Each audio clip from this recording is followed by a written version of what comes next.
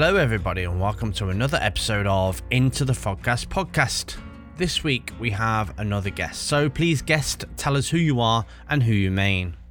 Hey everyone, my name is SK. I am a Ghostface main from Twitch, from Oceania, I guess. I've been playing Ghostface since he's released for about, a few years or so now. So for those of you that don't know, Ghostface is from a really big franchise and I love the films. But in this game, he isn't someone that I play very often. And it's not because he's not strong, because he really is. It's because he has a really slow play style. And I'm the kind of killer that likes to get in early and get some quick downs. But what made you pick up this killer?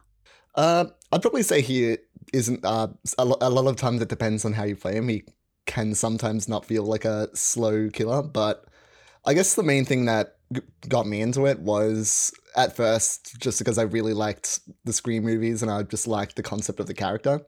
I always really liked Michael Myers, but I thought his power was a bit he had a lot of issues. So it just felt like an adjusted version of it. And I guess after a while, after I saw found out about the Ghostface leaderboards and how I was pretty high up there, I guess that sort of encouraged me a little more to play him more than the others. And yeah, I guess just after that, I just started learning more about him and I just started going from there. And now I've just started playing him a lot more since then. Thanks for agreeing to do this interview, SK. It's really great to have you here. So let's start with your build. There's many kinds of builds out there, from the most efficient builds, fun builds, and builds people like to run on a regular basis. So let's talk about yours. What works for you and why do you run it? So my build right now, I mostly basically use the exact same build in terms of the perks for most games. I might tweak it up a bit. I mostly use Play the Food, Agitation, Fire Up, and Save the Best for Last. I use this because there is a lot of reasons for a few perks, but I think the biggest one is just it is the build that brings the most enjoyment to me. There's not much gen slowdown, so it just usually feels like my games go on for a medium length of time, but because I've got a lot of chase and a lot of things that speed things up, like Agitation, it feels like every single second I'm in the action, I guess, and a lot of the time it just feels very enjoyable. So for my for my add-ons, I think there's probably 5 or 6 variations I'm usually using.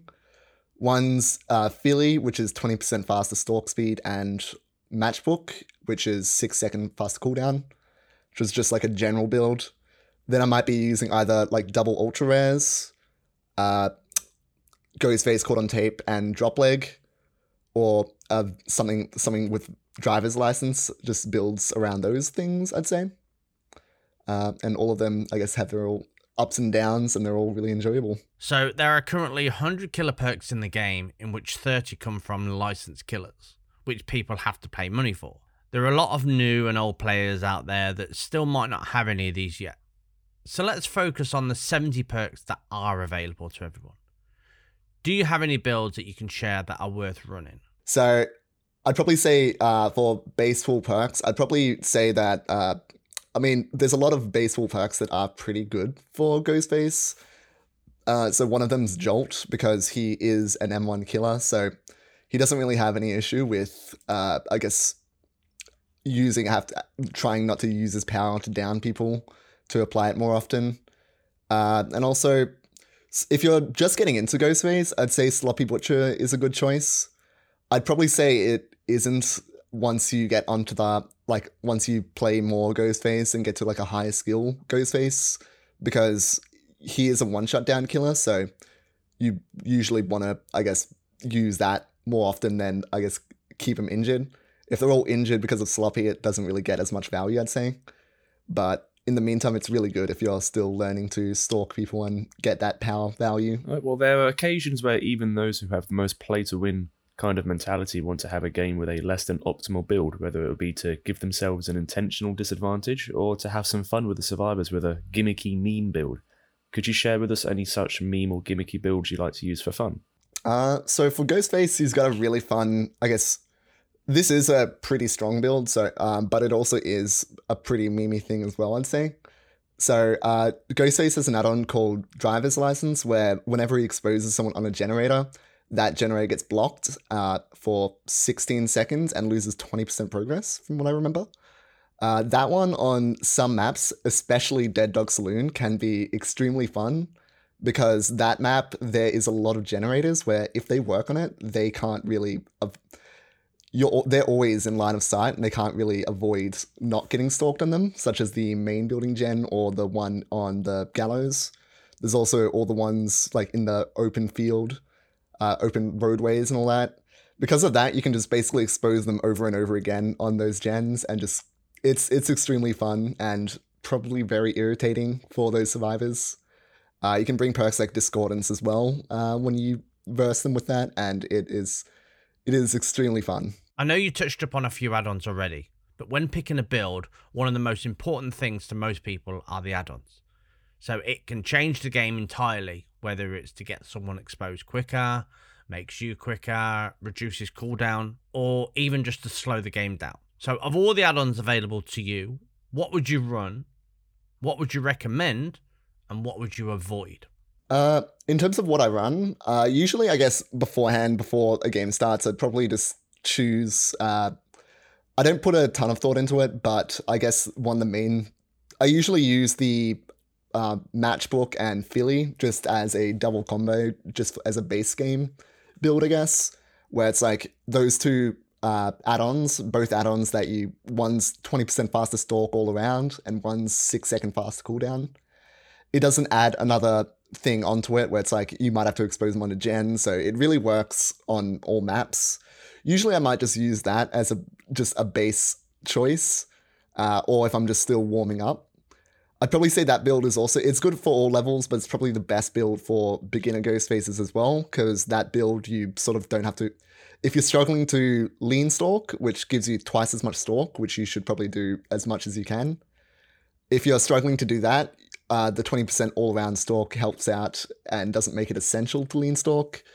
And also the 6-second faster cooldown helps if you're struggling with people revealing you. But beyond that, I might bring something like driver's license to expose them on gens. Usually just I'd swap it around. There's no specific things I'd really think of. I might just go like, hey, I'm gonna do this for a change. Though I guess sometimes if I recognize a survivor name in the lobby, a lot of times I mean, because I'm in Oceania, it's probably a bit of a smaller pool than other regions, so I might come across specific survivors more often. And some of them I can sort of remember, I'm like, okay, these guys always use Sprint Burst, or like just teams that I know give me a hard time with a lot of certain exhaustion perks. Those times when I might see those survivors specifically, I might go like, okay, I might just choose to bring the add-on to expose them if I stalk them. That way, if I see them, I guess I'm not going to have to like get them 99 Sprint Burst in my face over and over, and it just sort of gives me a bit of an upper hand in that sense. In terms of that, I'd probably say, Ghostface's, a lot of Ghostface's better add-ons. I'd probably say they're better off if you know the character a lot more. Stuff like the Ultra Res and all that, they're great, but if you can't get like consistent one-shot downs or consistent like value out of it, you might just be better off with the common ones, because those are just as good and a lot better at low levels. So getting the right perks and add-ons are very important, but getting the strategy right is equally as important, as it is how the game is played. So I want to talk a bit more about your strategy. When you load into a trial, what are your preferred maps? And what strategy do you adopt based on the perks and add-ons that you bring in on a regular basis? So, preferred maps for Ghostface, a lot of people would usually think indoor maps have probably his best ones. I'd probably say they are extremely good for him, but one of the issues with them is because there's always a low line of sight, they're always looking at one certain direction. So a lot of times if you're doing a certain build, indoor maps could be a lot worse. So if you're doing a build like driver's license where you have to expose them on gens, they might be in a small room. There's only like 1 or 2 places you can really come from, and you can only do close range stalks. So it can really be a pain because of that. But beyond that, I'd probably say those are really good maps. I already went into this a little before, but Dead Dog Saloon is probably my favorite map for Ghostface and is just amazing in general. In terms of maps, other maps that might not be as good, one that I get way too much and really annoys me is Gas Heaven. I don't know why. Maybe it's just me, but it seems like a lot of I think Dead by Daylight has a higher drop rate for a lot of the base game maps, especially Autohaven. And beyond that, a lot of survivors love bringing those Autohaven offerings. It's extremely bad Gas Heaven, it's bad for most killers, but especially Ghostface, because a lot of the loops on Gas Heaven, they're very low to the ground and jagged, or the trash pile loops. And those ones, you can't really stalk over them unless you're really close up to it. And they're extremely easy to get revealed on. And you can't lean stalk off them. They're basically just built to just destroy Ghostface in loops. Same with the truck loop. If you're a killer like Trickster, it is the best thing ever, but for Ghostface, it is just absolutely awful. But yeah, beyond that though, I'd probably usually my main thought when I first load into a game is, I guess I'd try and get a few 99s and a few stalks. I'd probably just want to get like a jump on the survivor really early on before they realize it's a Ghostface. Most often though. So when you're going into a match, you have to assess your strategy based on the perks and add-ons that you have and the map that you load into as well, just as we previously went over. But it also depends on the survivors that you're likely to face, because you get many survivors that do play differently. You get ones that know how to loot better, they'll have better tile knowledge than other survivors, and some are just plain old W gamers. So do you opt to change your playstyle based on how the survivors play? Or do you have just some kind of one-trick routine or strategy that you like to stick to because it works for you? Sometimes I do change it around a lot based off how the game's going or how they're playing. A lot of times, I guess, because my build doesn't really have any gen slowdown, a lot of times if I'm struggling to get a few hooks to be my pressure for those other survivors to stop doing gens and go save and all that, I sort of have to go, gens go by extremely fast. So sometimes I might just have to say, okay, I might have to my play now is trying to snowball during endgame. So Fire Up, another one of the perks I bring, and also Save the Best for Last are both extremely good for endgame collapse. Well, endgame in general, because I guess I can just pick people up faster. And also Agitation as well. If they're taking hits in endgame while running to the gate with Save the Best, you can just counter them hard. And it's the amount of 4K sort of snowballs I've gotten just from that alone is just absolutely nuts. Play the Food, one of the perks I haven't talked about much on this, but I do use a lot. It really does help with countering survivors who just hold W, because it's great in Ghostface, mainly for the aspect that he's a one-shot down killer, and his power sort of takes advantage of that. If you have 3 stacks of Play the Food and you down one person, you're at 2 stacks now. You're not at 1 stack because you have to hit them twice. A lot of the other one-shot down killers, they benefit from that, but usually there's a reason why it doesn't work on them. Like Hillbilly, you can do that, but every time you do the chainsaw dash, you're losing a stack, so you're sort of having to not use it for mobility if you want to use it. Ghostface doesn't have that. He's an M1 killer, so he benefits a lot off that. The one thing a lot of people don't realize about the chase mechanic is it's based off how long you've been in chase, but also how far you are from them. So if you start a chase and they just hold W and you don't follow them in that direction, you might go backwards a little bit even.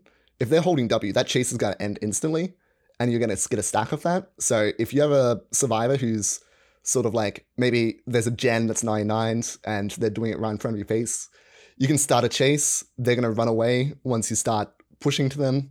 You're going to get a stack, and then once they realize you're not chasing them, they're going to go back to that. And them just playing like that, that's just going to give you a lot of stacks.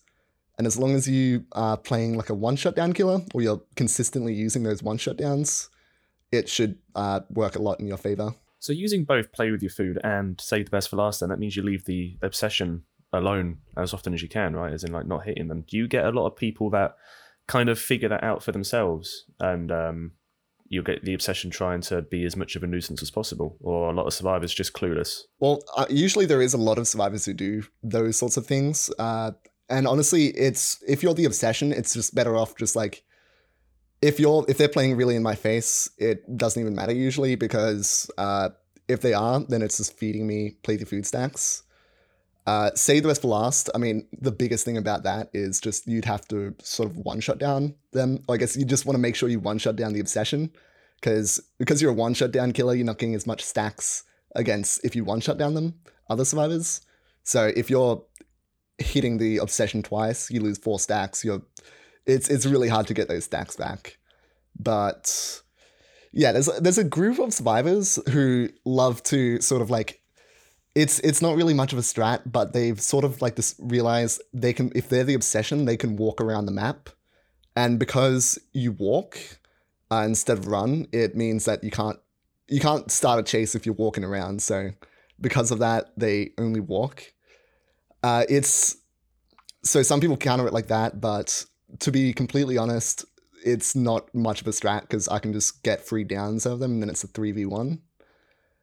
I don't know why people people are convinced that it's like the hard counter to it, but the biggest like to counterplay the food, all you gotta do is make sure you're consistently healed and like not make the obsession, don't like let them feed stacks, and make sure you're sort of countering the one shot down, because if you're not getting one shot downs and I'm having to hit people twice, you can't keep stacks. Totems have always been a big part of how people play, and it can change the game entirely by either hindering or helping of both sides. So last year they released Boon Totems, and these alone became a powerful tool for survivors. So as a killer, you were either forced to leave them alone and face the consequences, or snuff them only to find out 20 seconds later that they're back up. So let's talk more about totems, and more specifically, totem spawns. Do you think they're in a good place, or do you think more changes are needed? I think for Ghostface, he definitely doesn't really get affected as much for Boon Totems, because he's I think the biggest one is Circle of Healing, because that one, I guess you're able to heal up at a much more constant basis. But I think the aspect of them making like gens a lot slower has sort of nerfed it a lot, on top, like been a soft nerf.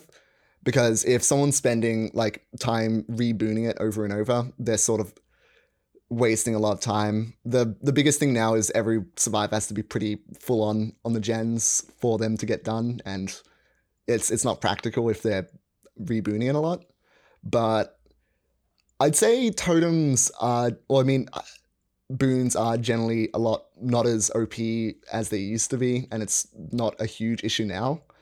I definitely say one map where it is a very huge issue is Midwich, because Midwich, there's very little ways to go up and down the floors. If you have a totem upstairs in one certain area, because it's a small map, that boon totem, the radius affects almost a third of the map. I don't know the exact amount, but it's basically no matter where you are on the map, you're probably like 5 or 10 seconds run away from getting into that boon area and healing yourself up with it. So it really doesn't matter too much where you are. And as killer, if you have like a totem upstairs in a corner and you're downstairs, like right, and even if the totem's right above you, you have to go to the other side of the map to go to those staircases, go upstairs, and then go all the way back, go into that certain room, and then snuff it. It takes a lot of time to snuff it on Midwich. In other maps like the game and all that, it's not as bad, because there's always staircases even in the middle of the maps. Midwich is just really hard to get upstairs. It's a huge pain. I'd say it's huge on that, but yeah. I'd probably say boon totems are also, I guess, yeah, it's the biggest thing is just Circle of Healing's just the strongest. It's like, I don't think anyone else would run other ones unless they have Circle of Healing. They can't really buff the other ones. I don't know what they can do with that aspect, I guess. So you mentioned about the totems being on different floors. Do you think it would still hurt the developers if they made it so that if you booned it on the top floor, you can only heal from the top floor? I think that would be like a really good change for it. I think like perks like Shadow Step and Exponential, or actually probably they probably still be fine. I'm thinking of like, I think it would be the best choice to sort of do it so it fixes that. Because, yeah, some maps, especially, I guess the main one being Midwich, Usually, if they did make it just one floor, you can still just like run upstairs as Survivor and still get it fairly fast, but it's just not like it affects the entire map, and it's just not as much of a pain to do it for Killer. Well, it's not like it's like map wide, I guess. If they maybe some Killer perks where they can sort of like break them or deal with them a little easier without having to go all the way up might be a nice change as well. Maybe like, yeah, if they were to do that, it might have to be like pretty limiting. It's hard to nerf boons as a whole because a lot of the boon perks, a lot of them are already pretty weak. So if you nerf boons as a whole, you're sort of nerfing, all of them suffer. When, I think it might just have to do with the radius of effect. Like perks like Circle of Healing, it's the radius is completely fine, but perks like Exponential, I mean, it wouldn't hurt to like give it even more because, I don't know if they can make it so then different boons have different radiuses. Maybe that might be a nice change, but yeah, it's sort of tough because they all have the same values.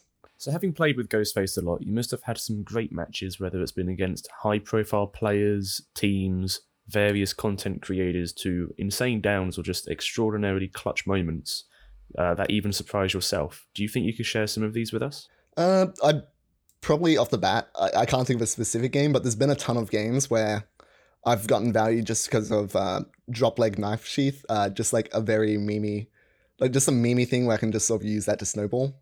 Because Drop Leg Knife Sheath, the one where if you expose a survivor, you get a 10% faster movement speed. If you expose like multiple people at once, that actually stacks. It's a 5-second amount, so it isn't much, but if you expose like 3 people at once, you can just you just get a crazy movement speed boost, and you can just do a huge lunge. It's extremely situational, but so many times just from that in endgame, I've been able to use that. I do that against the team who are like way in front of me, then I'm able to get down off that, and then if I'm bringing like Ghostface Caught on Tape, where I get my power back after a down, I can just like sort of chain them together and just get a 4K slug just from doing something crazy like that. A lot of the times one combo that I guess gets me a lot of like crazy plays is Fire Up and Save the Best for Last and Agi all together. Because if I'm hitting someone with like Agitation and or Save the Best for Last and while carrying someone, they don't notice the fast weapon clean, so I'm able to like hit them twice if they don't run away using that speed boost. Or just like Fire Up, the faster pickup speed, they might go for a flashlight save, and then because of the different timing, they mess it up. I'm zooming right towards them and I get it down just off that. So with the amount of time that you've been playing Ghostface, you must have some great advice that you can share with us. So what advice would you give to new players, or even your past self? Probably, I guess, just focus most when you're playing Ghostface on learning how to lean stalk off different objects. Because almost all objects, as long as they're tall enough, or you can usually like lean stalk off them. So you just sort of have to learn the exact angles, and it's a very finicky thing to learn, but once you do, you can just sort of improve on that consistently, and then it's just a matter of like how fast you can like lean stalk off that. I'd probably say learning that would be the best thing. And also a really simple tip that a lot of helps a bunch with Ghostface is whenever someone goes to reveal you, you hear that reveal noise, just crouch, or just, you want to hide, like block your line of sight, but just instinctively crouch. Because sometimes just even crouching just makes it a slight bit harder for them to reveal and cut it off. Or just even if there's like long grass, crouching might just like block enough of your body to cover, like hide the reveal and then just cut it off. And then you can like sort of get behind something and then hide from the reveal. You'll still have your power. Those two aspects, if you can play into that a lot and learn the hang of those, you can probably, I guess, those are the biggest things for learning Ghostface, I'd say. So I want to talk a little bit about tiles, and more specifically your favourite tile, whether it'll be the Jungle Gym, the LT Wall, Long Walls, Killer Shack, or any kind of map-specific tile or main building. What is your favourite tile and why? I don't really have much of a favourite tile. I think a lot of time they are getting rid of a lot of the, I guess, very well-known tiles as well, I've noticed, or like the LT Wall and all that. A lot of those are becoming a lot less common on like maps like Autohaven and Macmillan with the new tiles. I do like the Killer Shack one because I think that one can be pretty fun on Killer and Survivor side. It's strong for Survivor, but you can definitely still mind game it as Killer. So it always gives a fun, I guess, little chase for that. A lot of them do change. A lot of them, even if there is an LT wall and all that on different realms, they're also still slightly different. Like they might be slightly longer and all that. Or they might be like tall enough to see them over it or something. Yeah, I guess just with tiles, I especially hate the Autohaven ones. But yeah, I do. I like a lot of the Dead Dog Saloon ones. A lot of them, well, I mean, a lot of them, they're just like break the Killer Shack or break the breakable wall, and then it's you can sort of deal with it better as Killer. Yeah, I think that's just the biggest thing. I don't mind most loops though. Generator speeds have always been an issue for killers, and in recent times they've gotten a lot better with perks and changes to the time it takes for a generator to complete. But with that being said, it's hard for the devs to balance out the game based on some killers being stronger than others. But what are your thoughts on these generator speeds? I think this has probably been said by 90% of big content creators and just like everyone at this point, but I think with that aspect, the biggest killer that we're all thinking of is Nurse. It's a lot of the gen perks now, I've noticed, it does make it sort of tricky because a lot of them, it's to get the value out of it, you have to get it down out of it as well, which sort of means like perks like Eruption on killers that can, with high mobility and high down value like Nurse and all that, it snowballs in strength so much because if you can get downs faster, you can apply it much, much more often. So weaker killers don't get as much value from it if they struggle to get downs and chase, but killers like Nurse and Blight, or just if you're a decent killer, it just becomes like 1,000 times stronger.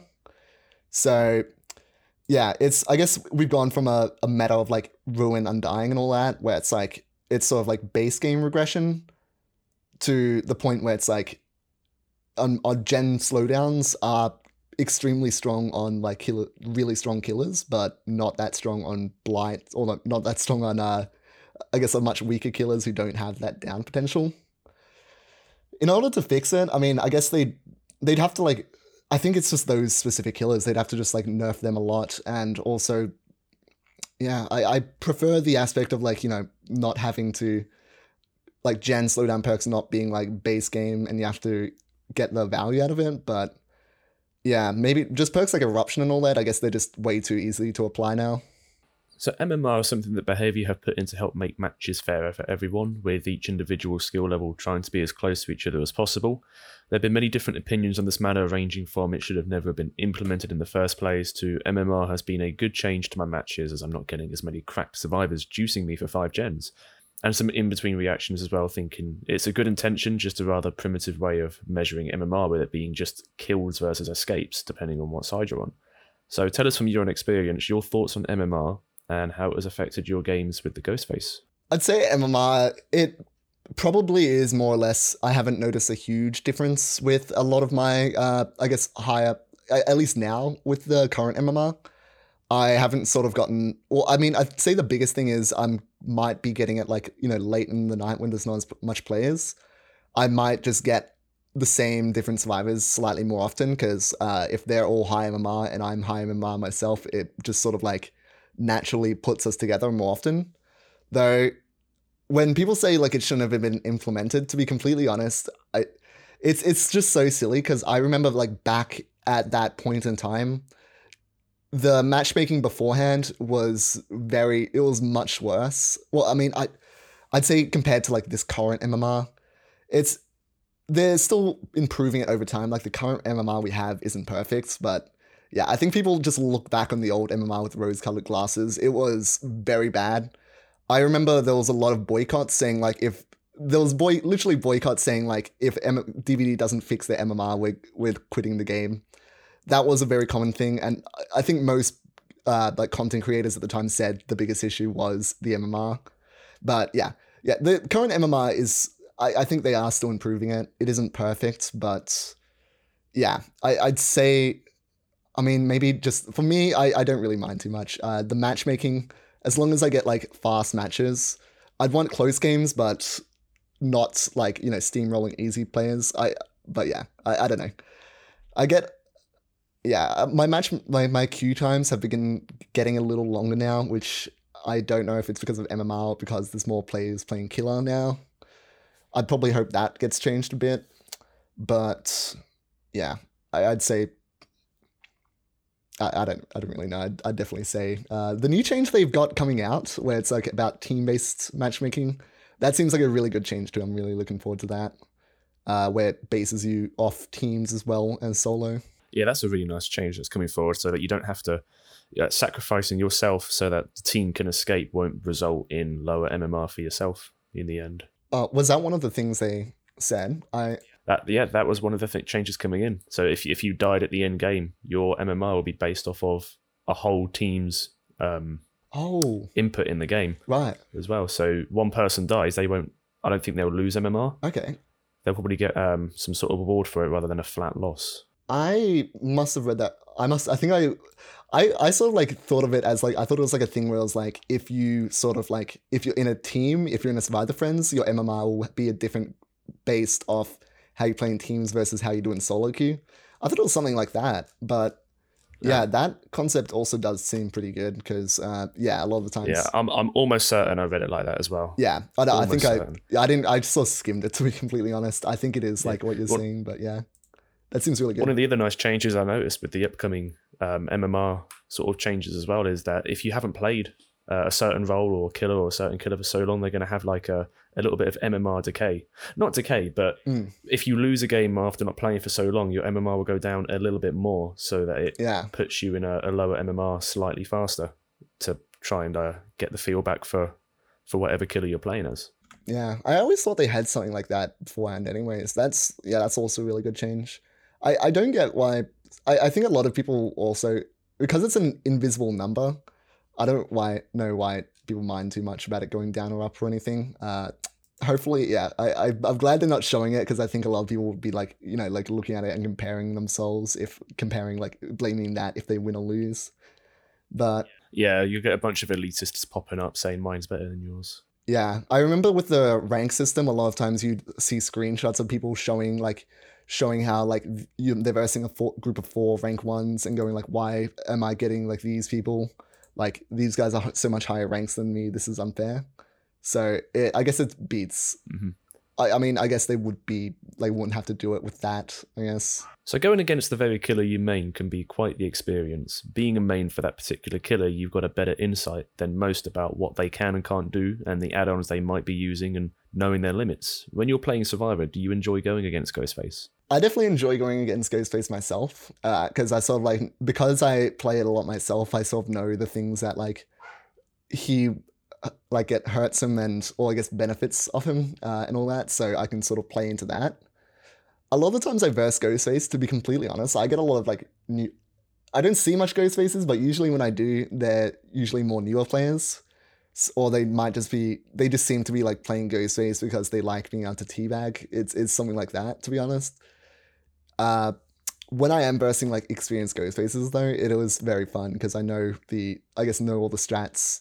Like, if to get them out of reveal, a lot of times people try and reveal Ghostface when he's like nearby objects, and if you're a decent Ghostface, you can always just jump undercover. So I sort of like wait for them to stay in a spot where there's not like they're in an open field or something, then just jump out and catch them when they can't do anything. DBD has gone through so many changes, from balancing to perk changes to complete readjustment of some killers.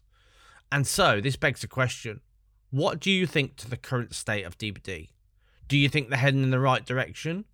Do you have any advice that you think might help them head in the right direction? I think they definitely are heading in the, right direction. A lot of the changes, especially a lot of the stuff in the 6.1 update, has been very positive for DBD.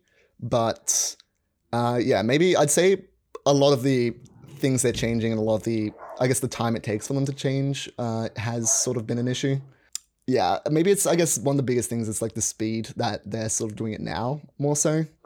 because killers like I remember like a year back we'd be getting like a map rework, a new killer rework, like I guess every mid chapter, and now it's sort of like slowed down. With a lot of the big, I think they are more focusing on like the wide base game changes, like the 6.1 update. But yeah, at the same time, just killers like with the new slugging system that they're changing, the finisher Mori. If they leave behind killers like the twins, I think they're just gonna suffer a lot. The new change for the new system, I think it is generally a good. It seems generally good, but yeah, just killers.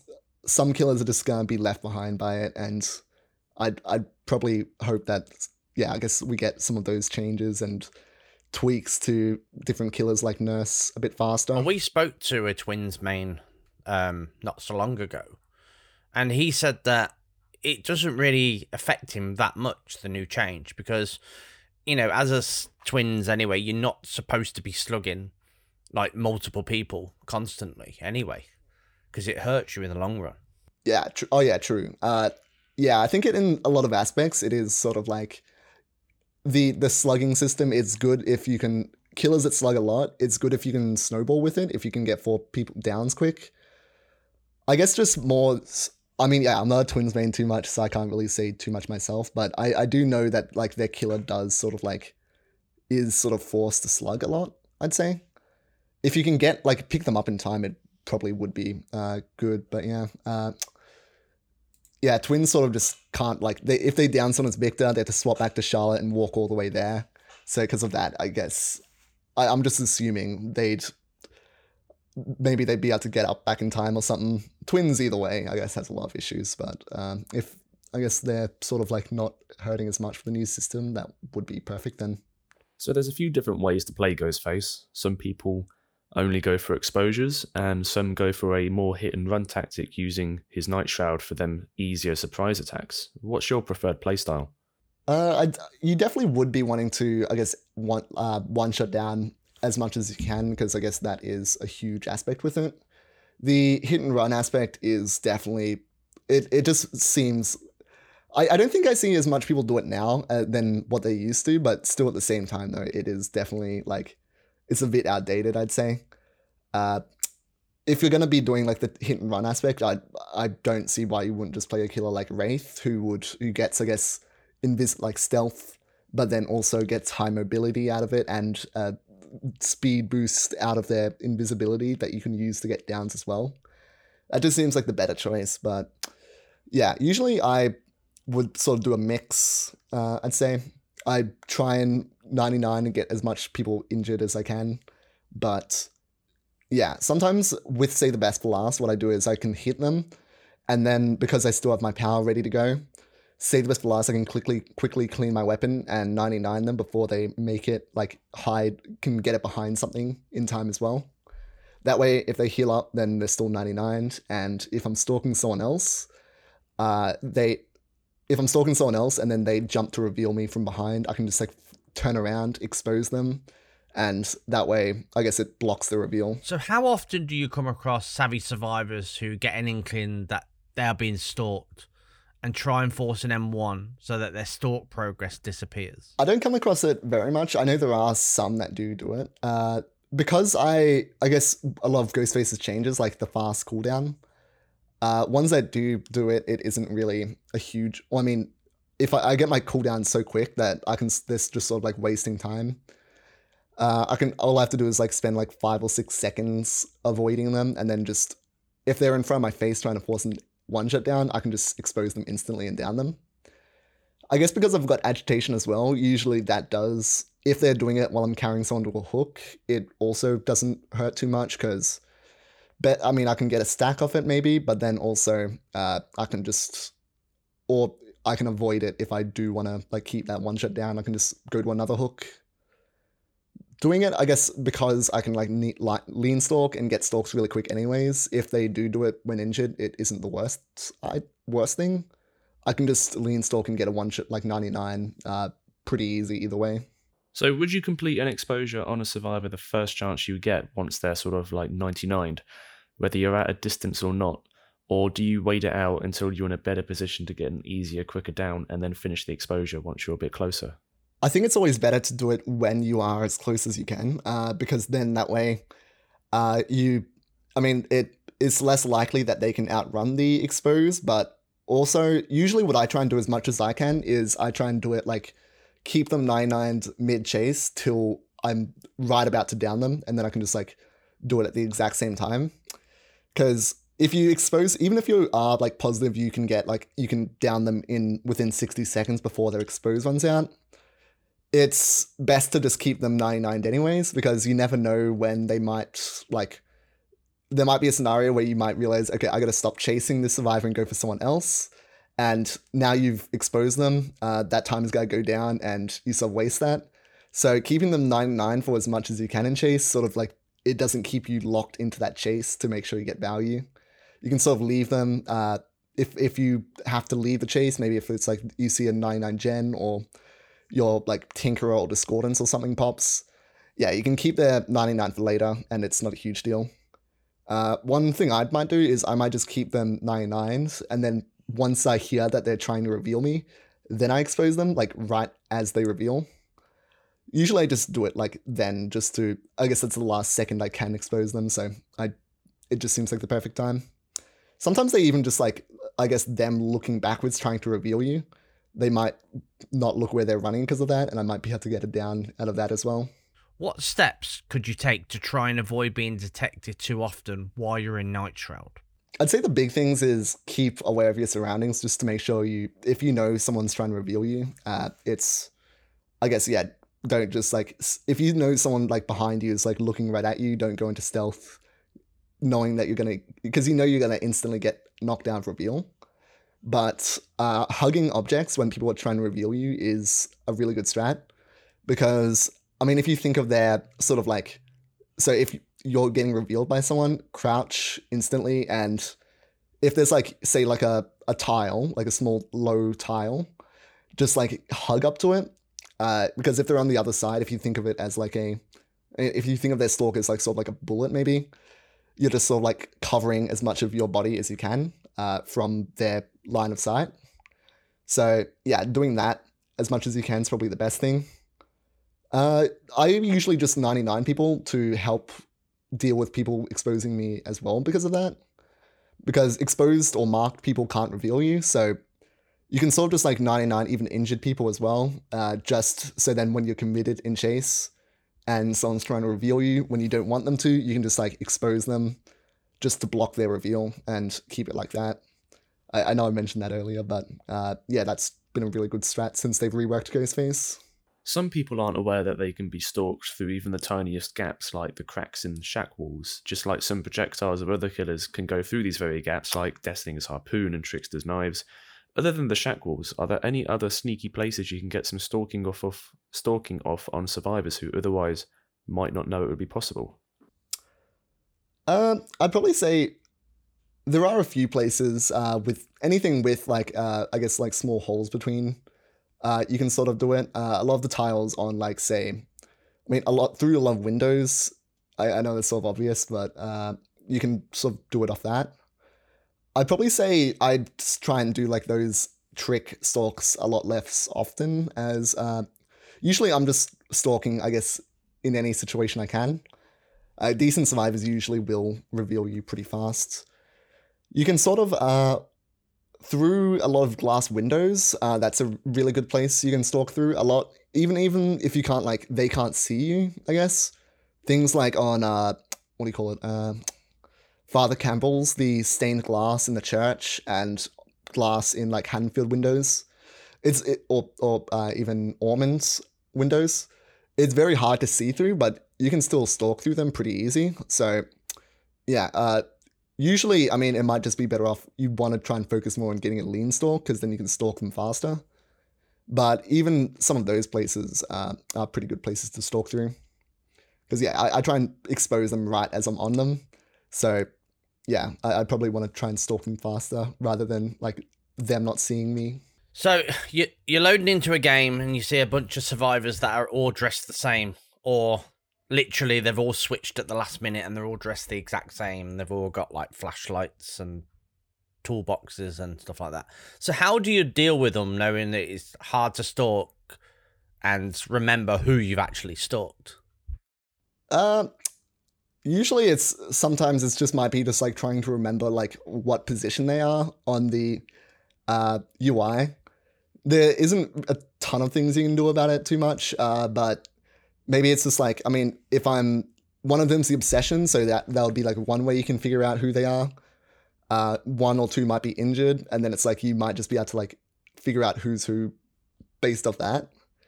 It can be really annoying to like figure out who's like, I guess, who to expose and who not to because of that though. It was one of the things that I remember when they changed the UI, I was really happy about.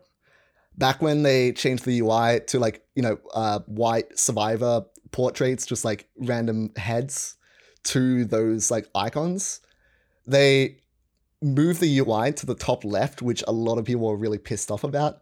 And it was a very bad place for it. I don't know why it was put up there, but one of the things that I was just happy that I was able to see who's who on the survivor icons, because beforehand I just had to sort of remember names and just figure out based off that. And with being able to see who's who on the icons, it made Ghostface so much more helpful. So it evened out the fact that the UI was in a silly spot. So if you could make any changes to Ghostface's kit, what would they be? I think Ghostface is in a fairly decent spot right now. A lot of people don't really like... I know he is probably more on the weaker side than the stronger side, either way. He's probably got like maybe a few add-ons after the rework that probably don't get too much value anyways. A lot of his green ones are pretty bad. But yeah, maybe it's just because I'm comparing it to like before Ghostface's rework, where I'd say almost all of his add-ons were very bad or just uninteresting. He's got a lot of decent add-ons still, so I'm sort of happy with that. And compared to other killers' add-ons, he seems like it's like on par with like which ones, like every killer has some add-ons that are really weak or can't be used at all. So it seems about on par as those killers. In terms of that though, I've seen some ideas where it's like exposed. I think Ots had an idea where it's like if you people are marked have like a lower movement speed or something. Not sure. Yeah, it'll be hard to see how that will play out. I think it might be decent. It's just hard to see without it, like seeing it like right in front of you, I guess, and testing it out and all that. Maybe. I don't know if any people still find the reveal issue annoying or something. Maybe they can do something to do with that. I think he's just in a really good spot. It's hard to think of like much that you can change with him, really. Thanks very much for joining us. That was great. Yeah, thank you for coming along, SK. Is there anything you'd like to shout out? We know you've got a Twitch page. We'd like to shout that out. The link for it's going in the description anyway. Any like other handles you have, YouTube, Twitter, anything like that? Sure. All my socials is on my Twitch and all that if people are interested. But yeah, my Twitch is SK_. Twitter's SKAU, maybe. Most of it should be there, but I stream mostly, I guess, or multiple times a week. I guess my schedule's a bit weird. I also do, hopefully, bi-weekly YouTube videos around now. But yeah, thank you so much for having me. It's great being here. Nice. You're very welcome. Thank you for sharing your time with us. All right. You guys have a lovely, I guess it's daytime for you guys. Have a lovely rest of your day. See you guys soon. And that's it. We've reached the end of another great podcast, and it was really nice to speak to SK. If you've enjoyed this podcast, then why not give us a review on Apple Podcast? And if you're on Spotify, then give us a rating. It would really help us out tremendously. So thank you to everybody who's rated already. It's been great. We also have more interviews on the website intothefogcast.com, or just search for Into the Fogcast on your favourite podcasting app. This episode was recorded on patch 6.3.2. And I'd like to thank SK for agreeing to do the interview, myself and Topher for everything else, and all links will be in the description of the podcast, and we hope you have a great day.